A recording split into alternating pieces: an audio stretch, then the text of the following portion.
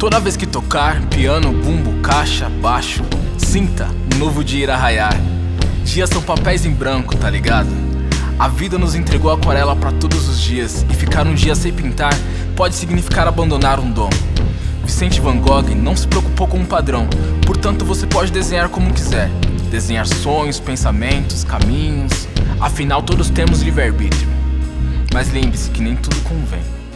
Às vezes levam-se anos pra se encontrar, e só quem já se perdeu sabe como é complexo se reerguer após um desvio. Este é o álbum de retratos da vida. Cada momento, cada sentimento, cada experiência, está tudo registrado. Olhe pra dentro de si, seu interior carrega a sua verdade. Alma limpa ou imunda, doente ou curada. Nossa verdade é nossa música. É a nossa forma de colorir e usufruir do dom da vida.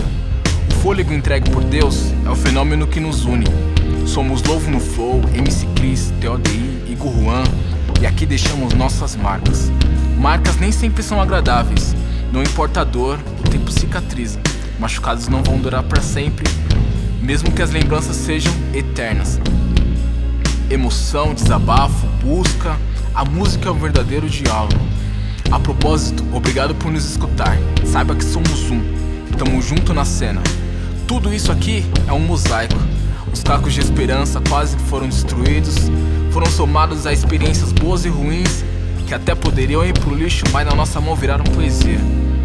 O sol entrega seus raios a todos, da mesma forma nós nos entregamos aqui.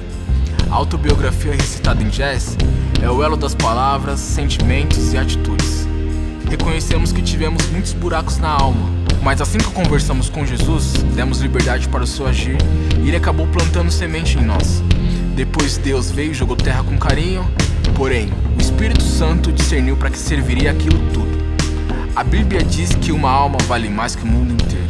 Amor e perdão são os únicos sentimentos que curam o interior. E diante da frieza do mundo, vamos ao ponto que interessa. Não nos interessa saber seu CEP, sua cor de pele, seu sexo ou classe social. A nossa parada é com sua alma, estamos de igual para igual. Alma é a sua identidade, a ligação entre corpo e espírito. O espírito é de Deus, por isso vivifica. O corpo faz o resumo dos dias e morre.